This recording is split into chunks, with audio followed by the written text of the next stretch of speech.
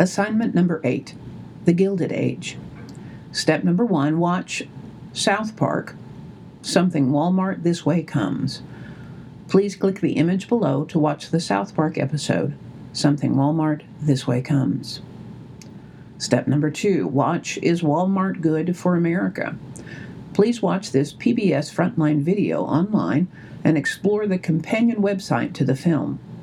How does this issue tie into the Gilded Age and what we are studying about the late 1800s? Step number 3, read the chapter Robber Barons and Rebels from Howard Zinn's book, A People's History of the United States. Please be prepared to discuss at least 5 things from this chapter that you thought were interesting.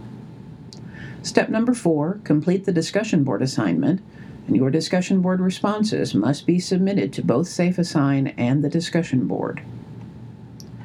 For this discussion, I'm going to have you watch first the South Park episode entitled Something Walmart This Way Comes. Much of this episode, while crude in many ways, actually is very similar to what Mark Twain was trying to get across to us in his book, The Gilded Age. These writers use satire to get their points across. What point do you believe the writers of this South Park episode were trying to make with this story? How is it similar to the satire of Mark Twain? Many scholars and writers seem to believe we have found ourselves in a second Gilded Age today, and that the difference between the haves and the have-nots has actually become much worse today than it was more than 100 years ago.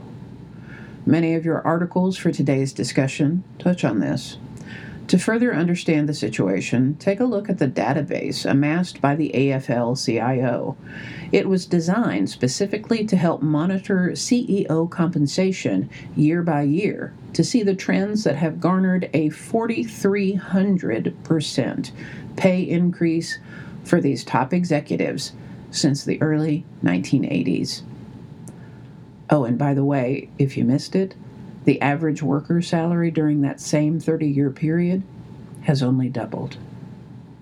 Please post an initial response of at least 150 words to this assignment and discussion board posting, and please reply in 2 or 3 sentences to at least 2 to 3 other students' initial postings.